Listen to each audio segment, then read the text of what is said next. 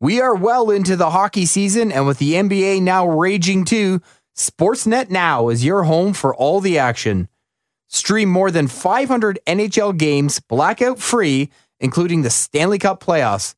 Plus, stream the 2019 NBA champion Raptors. Yeah, I think they'll make the playoffs this year, by the way. And all your favorite Sportsnet original shows and much more. Visit SN Now for more details.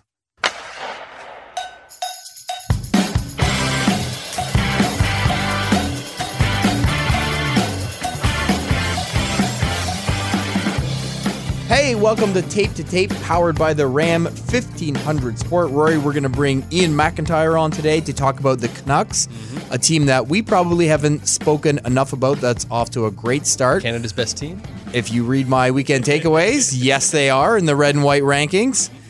We're going to do some fake trades. Yippee. You're coming in with a blockbuster if rumors can be believed around the newsroom, so I'm excited about that. I'm not good at these things, so we'll get there. We'll get there. Yeah. But before we get to either of those things, we want to talk about some other teams that are off to great starts or getting their stuff together now. Teams that we probably haven't spent enough time talking about. I mean, the New York Islanders, 10 straight as we sit here and record this. They host the Penguins on Thursday night. What can you say about this team since Barry Trotz took over? What stat can you give me about this team since Barry Trotz took over that I may know you have teed up and ready to go? Yeah, so this one came from Reddit, and I mean, it has to be seen and heard to be believed because it really is truly incredible. So we know Barry Trotz comes in and makes teams excellent on defense, and that helps the goalies and everything like it. They're a strong defensive team, so they don't need a lot of goal power. But this stat, in games under Barry Trotz that the New York Islanders have scored at least 3 goals, they are 48-2-2. Okay, if you score 3 times in a game, you've probably got a winning record, and you're probably looking fine. But 48 wins, 98% or whatever, games, yeah. 2 of those losses in regulation. I mean, that's just absolutely incredible. The way he transformed them from the worst defensive team to the best one last year, we've talked about that a lot, but there's been no depression from that this year. They're just as good, and now you're seeing, last year was Robin Lehner. Now you're seeing Semyon Varlamov put up some stupendous numbers. Does he get into the Vezina conversation? And should he? Like, at what point is it? Is it the goalie or is it the team? And right? They basically split it right down the middle, Greiss and Varlamov. Yeah, and they don't have the superstar names that a lot of these other teams have, but they have a system that everybody buys into. Obviously, it works, so it's easy to sell everybody on it. And it just continues to be this amazing story. The teams we talk about all the time in that division are obviously Washington and Pittsburgh for legitimate reasons. Carolina is the team on the rise because now they've found some goal scoring to go with the strong blue line. But we don't talk enough about the New York Islanders because we kind of thought last year, it's going to catch up to them at some point. And then they get to the playoffs like, now they're playing Pittsburgh. Here's where it ends. And they sweep aside the Pittsburgh Penguins. And then coming into this year, it's like, things are probably still going to catch up to this team. And they might be even better now. So it seems like Barry Trotz, and we should have known this, and we did know it all along, we should have bought into this Islanders team maybe earlier. He just gets more out of his players and out of his teams generally than maybe it looks like they should be able to. I feel like it's more pronounced here than ever before. We always saw him as a great coach. Obviously, he did end up winning in Washington after he went through the disappointment there, just like Bruce Boudreau did, but went out on the high under that bizarre circumstance of us all knowing he almost certainly wasn't going to be coming back there at the end of the year. But I mean, this is as black and white as I can remember with a coach coming in before and after in very, how far back do you want to go, Yeah, I mean, maybe a team like Washington doesn't need Barry Trotz as much, so you can let him go or whatever. Sure, I mean, in a sense. Maybe you're probably better if you have him. No slight to their current coach, but a team like the Islanders needs Barry Trotz. A team like the expansion Nashville Predators needed Barry Trotz, and while they didn't win a lot in the playoffs with him, and it took them some time to get there in a sustained way, he got so much more of those teams than it looked like. I remember the name Sergei Krivokrasov popping up on highlights, and these were the kind of players that were playing under Barry Trotz at that time, and yet he was always able to get more. Like they were making it to the playoffs earlier than anybody expected. They were giving teams runs for their money that when you thought they should be swept aside. So he really has a long history of really overachieving with his teams. In Elliot Friedman's 31 Thoughts this week, somebody referred to the Coyotes as Islanders West. And certainly what we saw last year under Rick Tocchet, devastated with injury, but playing that tight game, getting very good goaltending from Darcy Kemper. Your boy. And my boy in fantasy. And they have really carried that over. Some of these guys who John Chaika showed a lot of faith on, signing early on, Nick Schmaltz comes to mind last year. I mean, he came over from Chicago in a trade that at a certain point last year, you were a little worried about if you were Arizona because Schmaltz was out. Dylan Strome seemed to really find himself in Chicago, but Schmaltz has been great for them. Yep. They've got a lot of good things going on. Yeah, that's another team that's got a system going for it that really works. Strong defense. And the offense is better than it was last year. I think Clayton Keller finished with the lowest points for a team leader, and he didn't get to 50. No. And so that's coming around a little bit more this year. Schmaltz, to your point, 14 points in 15 games. Connor Garland is a guy... I mean, I scooped him up on our fantasy league. I think a few people wanted him. Like, he's a guy that's providing a little bit more offense. I always remember him last year. There was a game where he scored 2 goals, and not one of them went off his stick. One hit him in the face, and one hit the back glass, and then the goalie's back in it. Yeah. But they've got these guys that are, again, they're overachieving, and then you've got a great defensive system and good goalies behind that. I wonder, because Rant has done the same thing. NT Rant has done the same thing. Like, is it the goalies are so good because they do have their own past track records that are positive, or is it the system and the team is just so good defensively? But I think we don't talk about them enough because in that Pacific Division, there's a lot of good stories. And in Canada specifically, our focus is on Vancouver and Edmonton and what's going on there. And Calgary, I think we're still expecting them to come together a little bit more, but the heat is picking up in between Bill Peters' ears. You can see the smoke coming out of his ears in some of his post-game pressers right now, like the inconsistent efforts. And we'll get to them a little bit later on my fake trade. Oh, teaser. There you go. Like and so because of that, and the struggles in San Jose and all this stuff, Arizona is somehow flying under the radar, but they are seriously a good team. They took a step last year. The non-analytics or the anti-analytics, maybe people really take shots at this team. They have bought into this and it's not happening. It's going to take some time, and it does seem like it is starting to turn in a very positive way for them this year. They're getting some traction, and one team that caught its footing, I want to say just in time, maybe it would have been a little premature, but things were going sideways quick for the Dallas Stars, but they've won 7 of 8. Yep. And this team that some people considered an outside contender for the Cup this year is starting to show us why people did believe in it. And they've done it without Jamie Benn really performing very much. Like, even in this 8-game stretch, Benn has got, I think, 3 or 4 points or something. Like, he's certainly not the Jamie Benn who won the scoring title a couple of years ago. But Tyler Seguin is producing. My boy, Rope Hintz, I mean, he's really hitting this year. He looked really good at the end of last year. Joe Pavelski's kind of there, and he's coming around too. But it was also key that a young player like Denis Gurianov is finally seeming to be finding his footing, 6 points in this 8-game stretch. And there has been some inconsistency concerns with him, and that's why he hasn't stuck in the NHL consistently yet. But it looks like now he's found a home in the top 6 there. He was a first-round pick, so he's got that pedigree to him, and it looks like maybe it just took him a little bit longer than some other guys in his draft class, but that he's finally hitting. And if that is true, and this is a long-term thing now, that he's going to be able to provide some secondary scoring, that was what this team sorely lacked last year. And that was why bringing in Matt Zuccarello at the deadline was so important for them. It changed their whole outlook, made them a team that was an overtime goal away from knocking off the St. Louis Blues in the second round and going to the conference final. Maybe they're the Stanley Cup champions if Jamie Benn's wraparound goes in. So now if they start from scratch with 2 lines of scoring and a team defense and goaltending that is continuing on from where it left off last year, this is why they were Stanley Cup contenders for a lot of teams. And it does seem like they're finally turning a corner. Maybe it took some time, some new faces, some new guys kind of moving up in the lineup, But at the same time, we're going to see a little bit of a stretch here where they're going to be without John Klingberg. How do they deal with that? Their first kind of second piece of adversity after the slow start.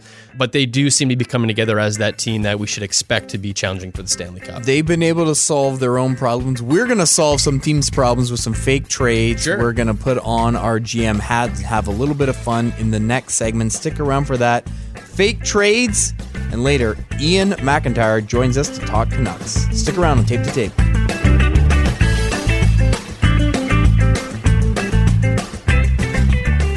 Tape to Tape is brought to you by the Canadian exclusive Ram 1500 Sport.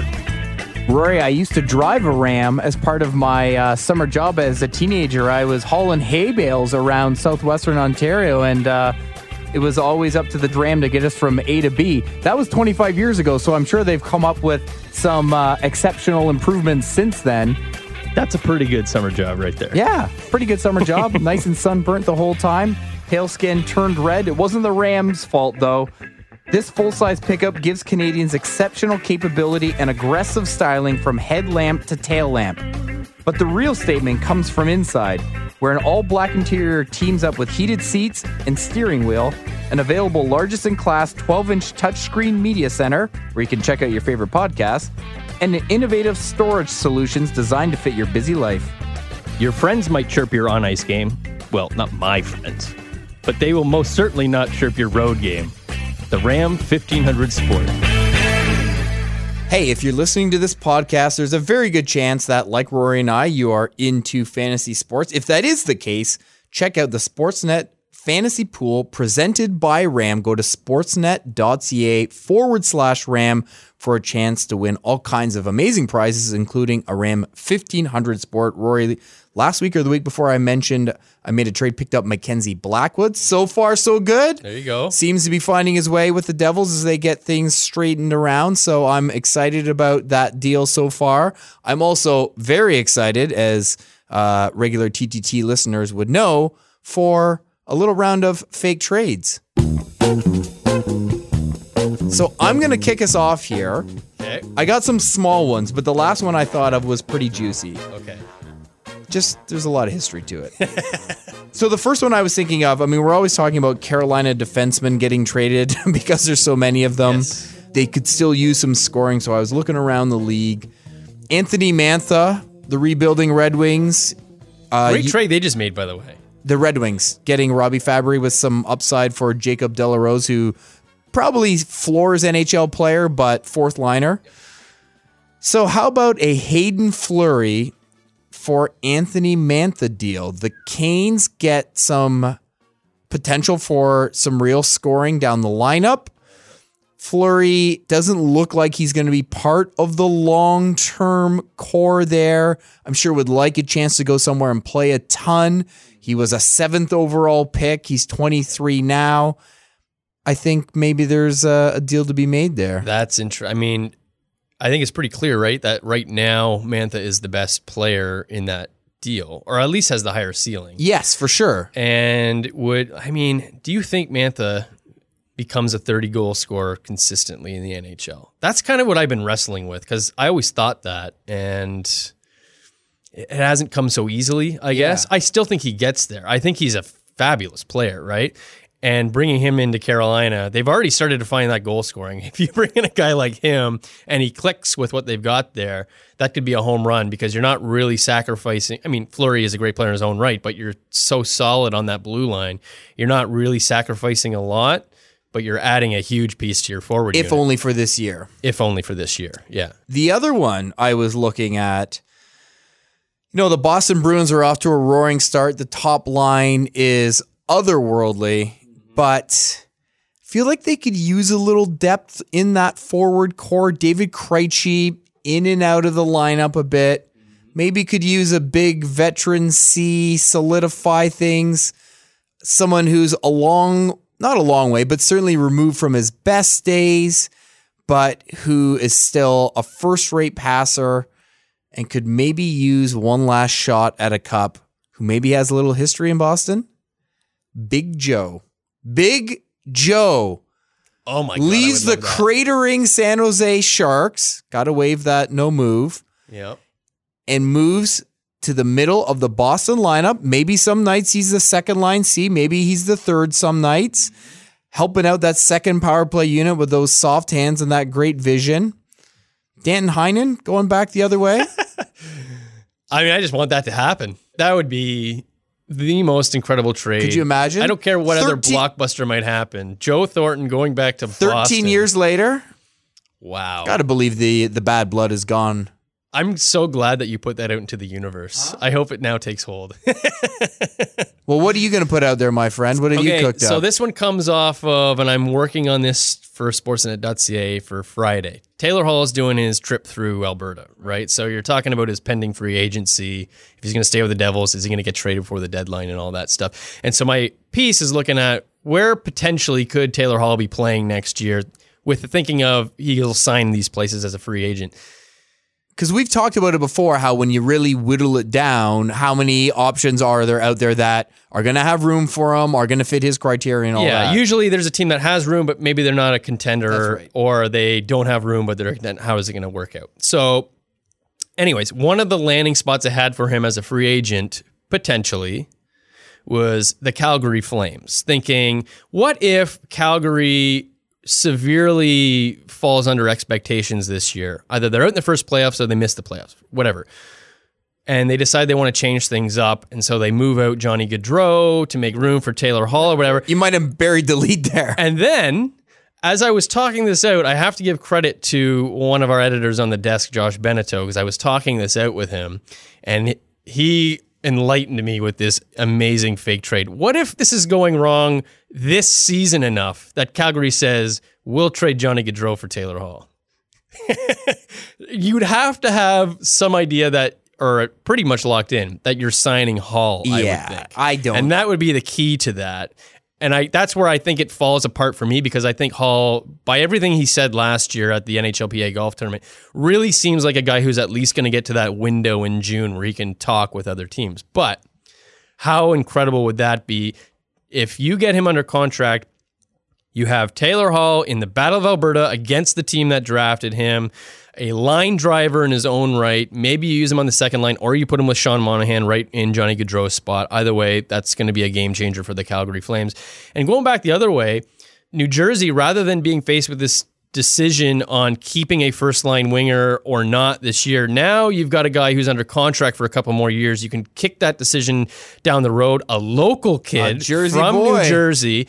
And you can still, you can keep this window open for 2 or 3 years of, we're going to try and get to the playoffs. We're going to try and keep adding to this. We're going to surround Nico Hischier and Jack Hughes with a guy like Gaudreau who can create a lot on his own. Maybe he's not as much of a line driver as Taylor Hall is, but he's a very good, skilled player, and add that into New Jersey. I think that could be a big win. On New Jersey's side, you're keeping your window open to try and get into the playoffs. On Calgary's side, man, you're adding one of the best players in the entire league that can do just about anything for you. And maybe he is what can fix your consistency or offensive issues on in the top six there. Yeah, my thing from the Calgary perspective is I honestly think you want to add Taylor Hall to a group that includes Gaudreau if you can swing it, right? That's really when you'd be cooking with gas. And even if it meant giving up something tasty just to have him for this year, because as you noted, he probably does want to at least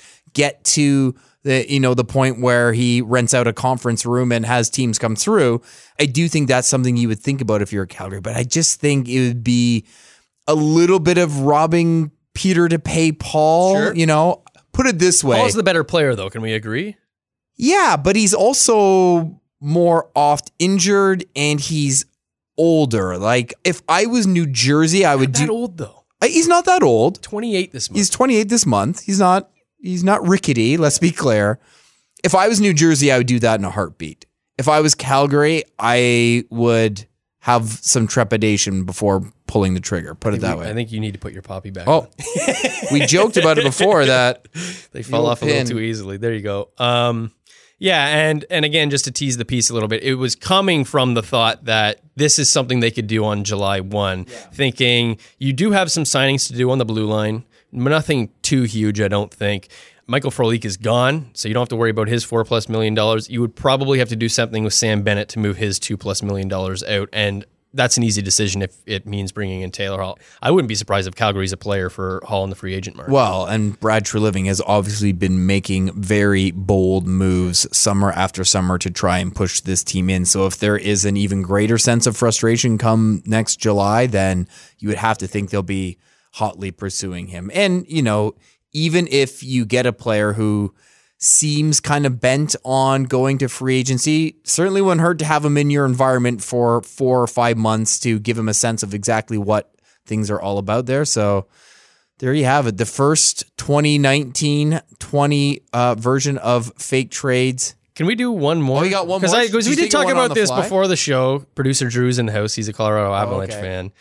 He definitely leads tape to tape in shout outs, which is directly linked to his bold takes on all things Avs. So let's I want to put in here. my fake trade involving Colorado, and then let's put in Drew's fake trade involving Colorado. So my idea was not having an idea that he's going to sign in Colorado. So you're just getting him for the rest of the season. Would you trade Connor Timmins and Colorado's first-round pick to New Jersey for Taylor Hall? Is that enough? Not under contract? I mean, Vegas traded Brandstrom to Ottawa, knowing they had Stone under contract, so I don't think that's too far off. Or as Drew would say, not knowing Taylor Hall is going to be under contract, would you trade Bowen Byram to New Jersey for Taylor Hall? I think that's enough to get it done. It's a super high price, but it does open up the conversation, which I think is legitimate. Should you, when your window is open, just do whatever you can to keep it open? Because, I mean, Drew used the example of Columbus last year making some big moves, but you could even look at Winnipeg as a team that was, they were quiet for many, many years when people thought they should be getting aggressive. They did get aggressive, trading a couple first-round picks over the last 2 years for a second-line center. But should they have been more aggressive more often? Because they're a great example of you never know when this window is going to slam shut on you.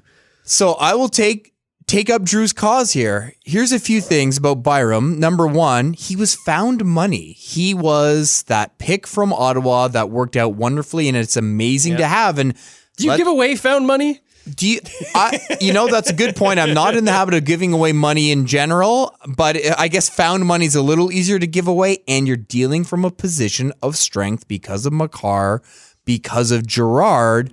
And I think the final thing is, if I'm Colorado, even if in our conversations with the player and agent, you get the sense they're probably going to free agency, I think you probably can make as good a case as anyone, and you feel there's a, let's say, 20% chance even that he would stay there, and then it really does make sense to throw him into that mix, because if you got him playing with Nazem Kadri on the second line, and you got that top line going, and he's going to stick around for 6 years, now you're really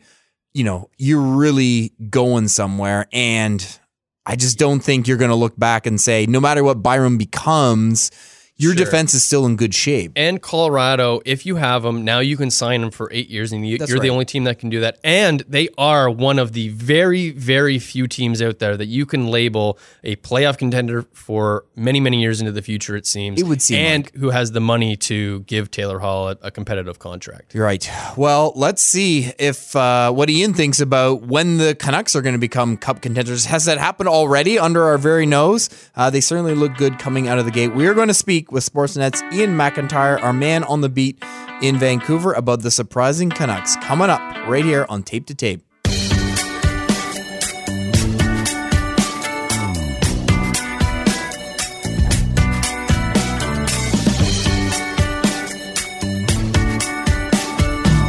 Oddshark.net is your source for the latest odds from leading authorities, expert editorial content, and detailed matchup picks. Looking for stats and trends for an upcoming game? Oddshark.net has those too, and it's free. Expert in-depth analysis, stats, and trends to help you make the sharp game day picks. Whether you want to get it on the football action, tonight's hockey game, or anything in between. Go to oddshark.net. This is not a gambling site.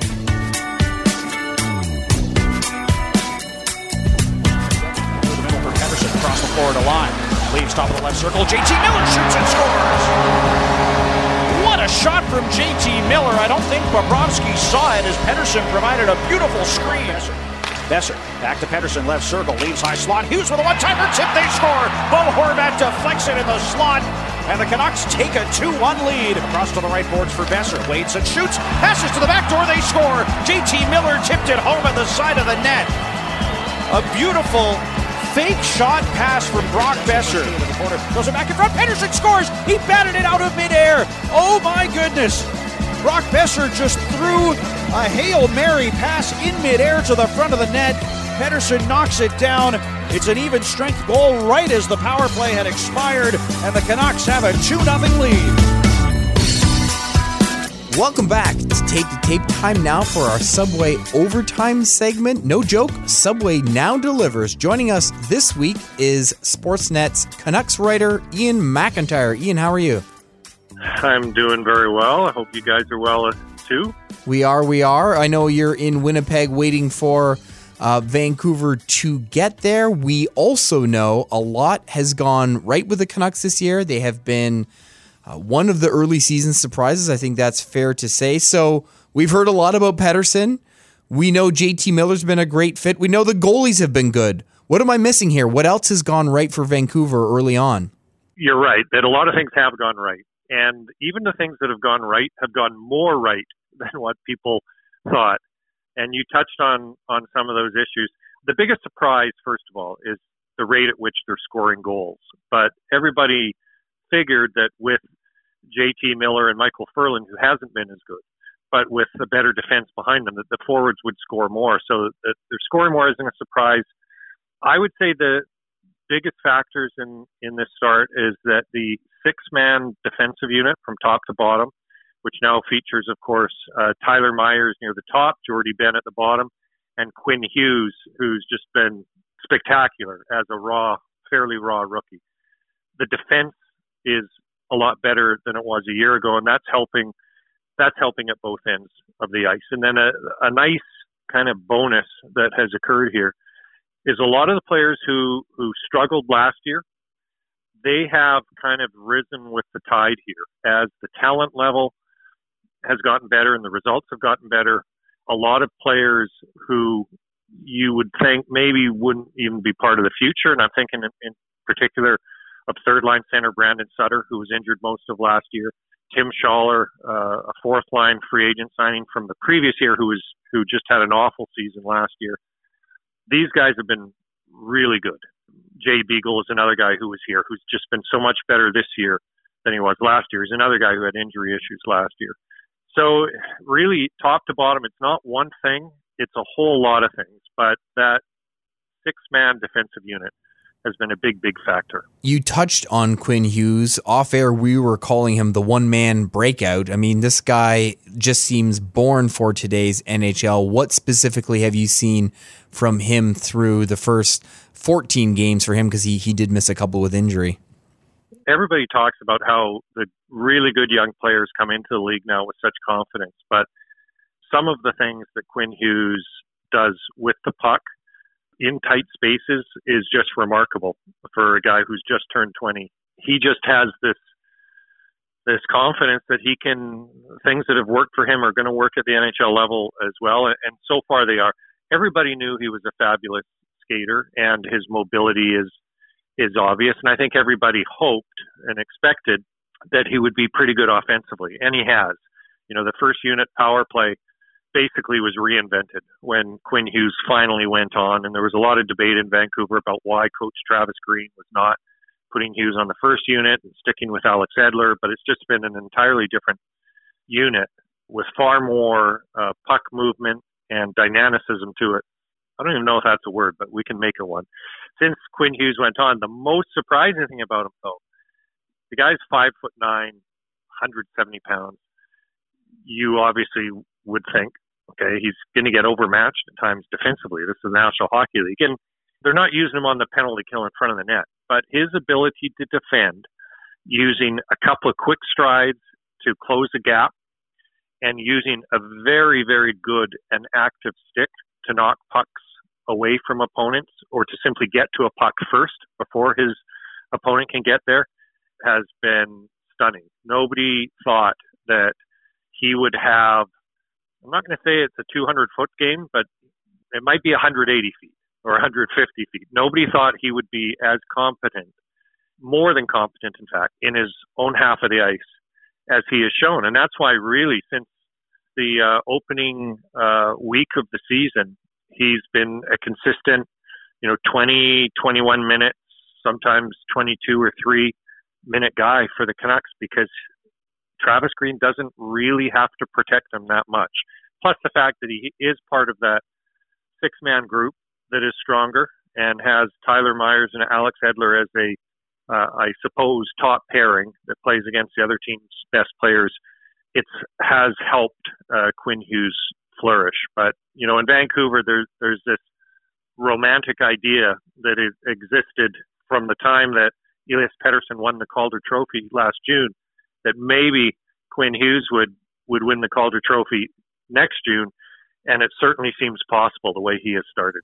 You mentioned his dynamism, if we've just made a word or not. Dynamic. Yeah, let's lean into it if we're using it. Go for it. I mean, it's just his rookie season, so we're not going to call him the best Canucks defenseman or anything outrageous like that. But when was the last time the team had a defenseman as dynamic as Quinn Hughes? Never. Yeah. We were wondering, we could try to list some names, and nothing's coming to mind, really. Mind you, it's only been 50 years, so maybe we got to wait for another 50 years to see. But no, and that's not hyperbole. It sounds like a stunning answer, but honestly, it's the truth. I mean, I've covered the team since '91, which, frighteningly is coming up on 3 decades for me covering the team. The 2 decades before that, I was a little kid in the 1970s, but I do remember the Canucks, and I was a teenager in the 1980s and followed the team very closely. They've never had a defenseman with this skill set. They've had some really good defensemen, Ed Jovanovski and Matthias Oland, and even Alex Edler is up at the top of a lot of career lists for Canuck defensemen. But they have not had a guy with the skill set of Quinn Hughes. The nearest I could think is if you go back to the late 80s, the Canucks had Paul Reinhart right at the end of his career, and he was an offensive defenseman. They had in their President's Trophy years, almost a decade ago now, they had Christian Ehrhoff, who was a dynamic defenseman and got some points for them and ran the power play, but was just a shadow of what Quinn Hughes is already. And Hughes is just 20 years old. This guy's only 5'9", but he is going to be a giant in this league, I think. So Dan Murphy has been doing a mailbag every other week on Sportsnet.ca. I wanted to ask you a question that was presented to him this week, and it was about JT Miller, who the Canucks gave up a first-round pick for to Tampa Bay, either this year or next. Because he's fit in so well, producing and is doing just tremendously alongside Elias Pettersson, do you think already that trade has been worth it? I think it becomes definitively worth it if the team makes the playoffs. And it doesn't have to be this year. It could be next year, because they do have 1 year of lottery protection in that first rounder that they're sending to Tampa, or have sent to Tampa. JT Miller has been just fantastic. He's been, if you were listing and keeping in mind, this has been a terrific first month for the Canucks. So even in that context, if you were listing their best players, JT Miller's probably, well, for sure he's in the top 5, and then it's just a debate of how high. He wouldn't be number 1, but he could be number 2, but he'd certainly be in the top 5. So he has been that good for them. But when you're talking about a lottery pick, you don't know what that pick is going to turn into. So if the Canucks miss the playoffs both years and the Tampa Bay Lightning win the lottery, it's hard to say that, yeah, it was worth giving up a first overall pick or maybe even a 5th overall pick for JT Miller. But if they make the playoffs so that, the pick is mid-first round, well, most teams would be elated. If they drafted a guy in the mid-first round who is doing what JT Miller is doing right now. Of course, Miller's already 26, so he's halfway through his career, but he's got some good years ahead of him. He's got a very manageable contract for the Canucks, and right now it looks like an excellent pickup for them. Well, as long as Vancouver's lottery luck continues, they don't have to worry about it, right? As long as they can transfer that to Tampa, they're okay. Exactly, except with Vancouver's lottery luck, it would be the team with Vancouver's pick who actually wins it. The Canucks The Canucks would never win the lottery holding their pick, but if somebody else has their pick, it suddenly could turn into gold. At least that's the way we think on the West Coast. They have certainly had no trouble finding gold in the first round, luck or no luck. Brock Besser, Quinn Hughes, I think, was number 7, but we've got to dive into Pettersson here, the 5th overall pick from 2017. I mean, when you said the things that have gone good have been even better than people expected, is that how you would describe his play? Because expectations were sky high even before last year. He lived up to them, already seems to be exceeding them again, to the point that I'll leave you with this. We did a top 50 ranking of the players before this season, and we talked about the guys who could make huge leaps when we do it again next September. And he was a guy we basically said the sky was the limit. We could be talking about him as maybe a top 5 player by the end of this year or next year. I would agree with that. And I think he has the potential to be the best player the franchise has ever had. You know, you can debate probably Pavel Bure. I mean, he's in the Hall of Fame. He had some great years in Vancouver. They did have Alex McGillney for a 60-goal season, one of the years that McGillney was actually trying. So they've had some good players here, but Pettersson, just from a skill and creativity perspective, is off the charts. But as we've seen, he combines that with an incredible work ethic. And just like, you know, Sidney Crosby was the best player in the world for a long time, may still be. I mean, that's a good debate these days about who is the best player. But half of Crosby was always how hard he worked every shift, just relentless on the puck, relentless without the puck. Well, there's a lot of that in Elias Pettersson. Even though he's, you know, 6'3" and about $170, he competes hard. And, you know, he doesn't try and square up to players and take them on physically one-on-one, but he does not mind the battle. And his 200-foot game is way better than what people thought it would be. And I think part of the reason, like if you'd said that he would have, 20 points to this point, you'd have said, yeah, that's possible. He's a really skilled player. But if you think about how hard the points were for him to come by in the second half of last season, particularly down the stretch, I think it's almost worth more right now, because what he is showing is not only that he's a great player, which we kind of thought from last year, but he's showing already that whatever that speed bump was, it was a pretty big speed bump that he ran into in the second half of last season. He's now soared past that and moved on, and he's now at another level again this year from where he was last year. And so whatever his points end up being, that in itself, the fact that he's a better player now than he was last year, is already an incredibly positive thing for the Canucks, because when you come in and you have such a high bar at the start, the question is always, okay, how much more do you have? Well, he has more. He has more. And what he's shown so far is already pretty special. So we'll get you out of here on this last question. We just want to get a temperature check on the fan base in Vancouver, because we know that when the team is struggling and losing a lot, the fan base can have some reactions. Yeah. So what's it like when they're winning? Yeah, well, if anyone's old enough to remember the old anti-drug commercials where this is your brain and this is your brain on drugs with the egg sizzling in a pan, that's pretty much the Canucks on any 2-game losing streak and the fan base. But people are excited. And you know what? They have been excited probably since Brock Besser arrived and scored a goal in his first game. And then certainly they've been excited once they laid eyes on Elias Pettersson at the NHL level last fall. And that excitement now has been turbocharged by the fact the team's actually winning. I think people hoped that the team would win and knew that with the young players they've got, we haven't even mentioned, Bo Horvat, with the young players they've got, there was a good possibility that a lot better days were ahead. But I'm not sure too many people, other than General Manager Jim Benning and the hockey operations staff, not many people thought that that would be happening already this fall.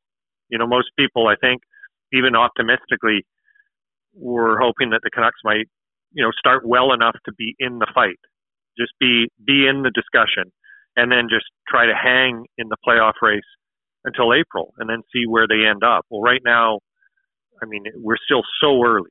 But right now, they're probably 20% ahead, maybe 25% ahead of where even optimistic people thought they would be. So, yeah, people are excited, and they always stand to be disappointed.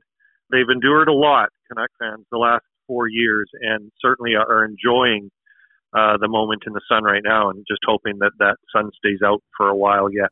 Well, certainly the Canucks have done a lot to buoy their spirits, and we'll see if they can follow through. Iain, thanks so much for joining us today.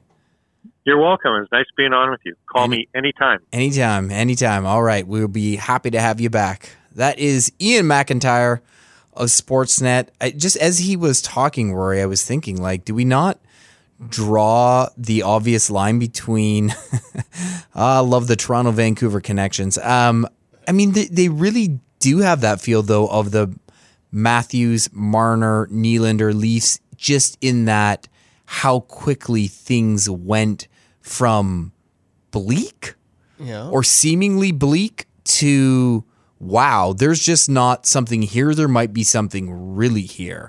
Yeah, different timelines, though, right? Like Vancouver didn't completely nuke their roster the way the Maple Leafs did. They've kept different Edler and Tanev, and that was always part of the discussion. There was a certain section of fans, people that thought, and people on this podcast who would have been were pounding the fist, saying, "Why aren't you getting rid of every guy you can?" Yeah, you're a big tank guy. Trade away Edler or Tanev and those guys. Burn it to the ground. Get whatever you can. My thinking was always, well, you still need guys like that when you come out the other end to play minutes, and either they help you get out of it quicker or they just help you ease in the young players, and you're not forcing 20 plus minutes on guys that just aren't ready for it yet. And so that has helped them, I think, get it. Like, Vancouver's not doing this. If Elias Pettersson is this amazing, Vancouver is still not doing what they're doing right now. If they traded away Edler and Tanev a few years ago, you probably didn't make the trade for JT Miller this past summer if you absolutely burned everything to the ground. So I think it's a rebuild, but it's not a complete teardown. So it's more of a retool maybe. By doing that approach, taking that approach, it maybe gets you better in line to come out of it a little bit faster. Toronto, I mean, when you add Austin Matthews and Mitch Marner at the same time right away, it was a little more natural. And I think the path for them was a little bit more open in the Eastern Conference than it could be in the Western.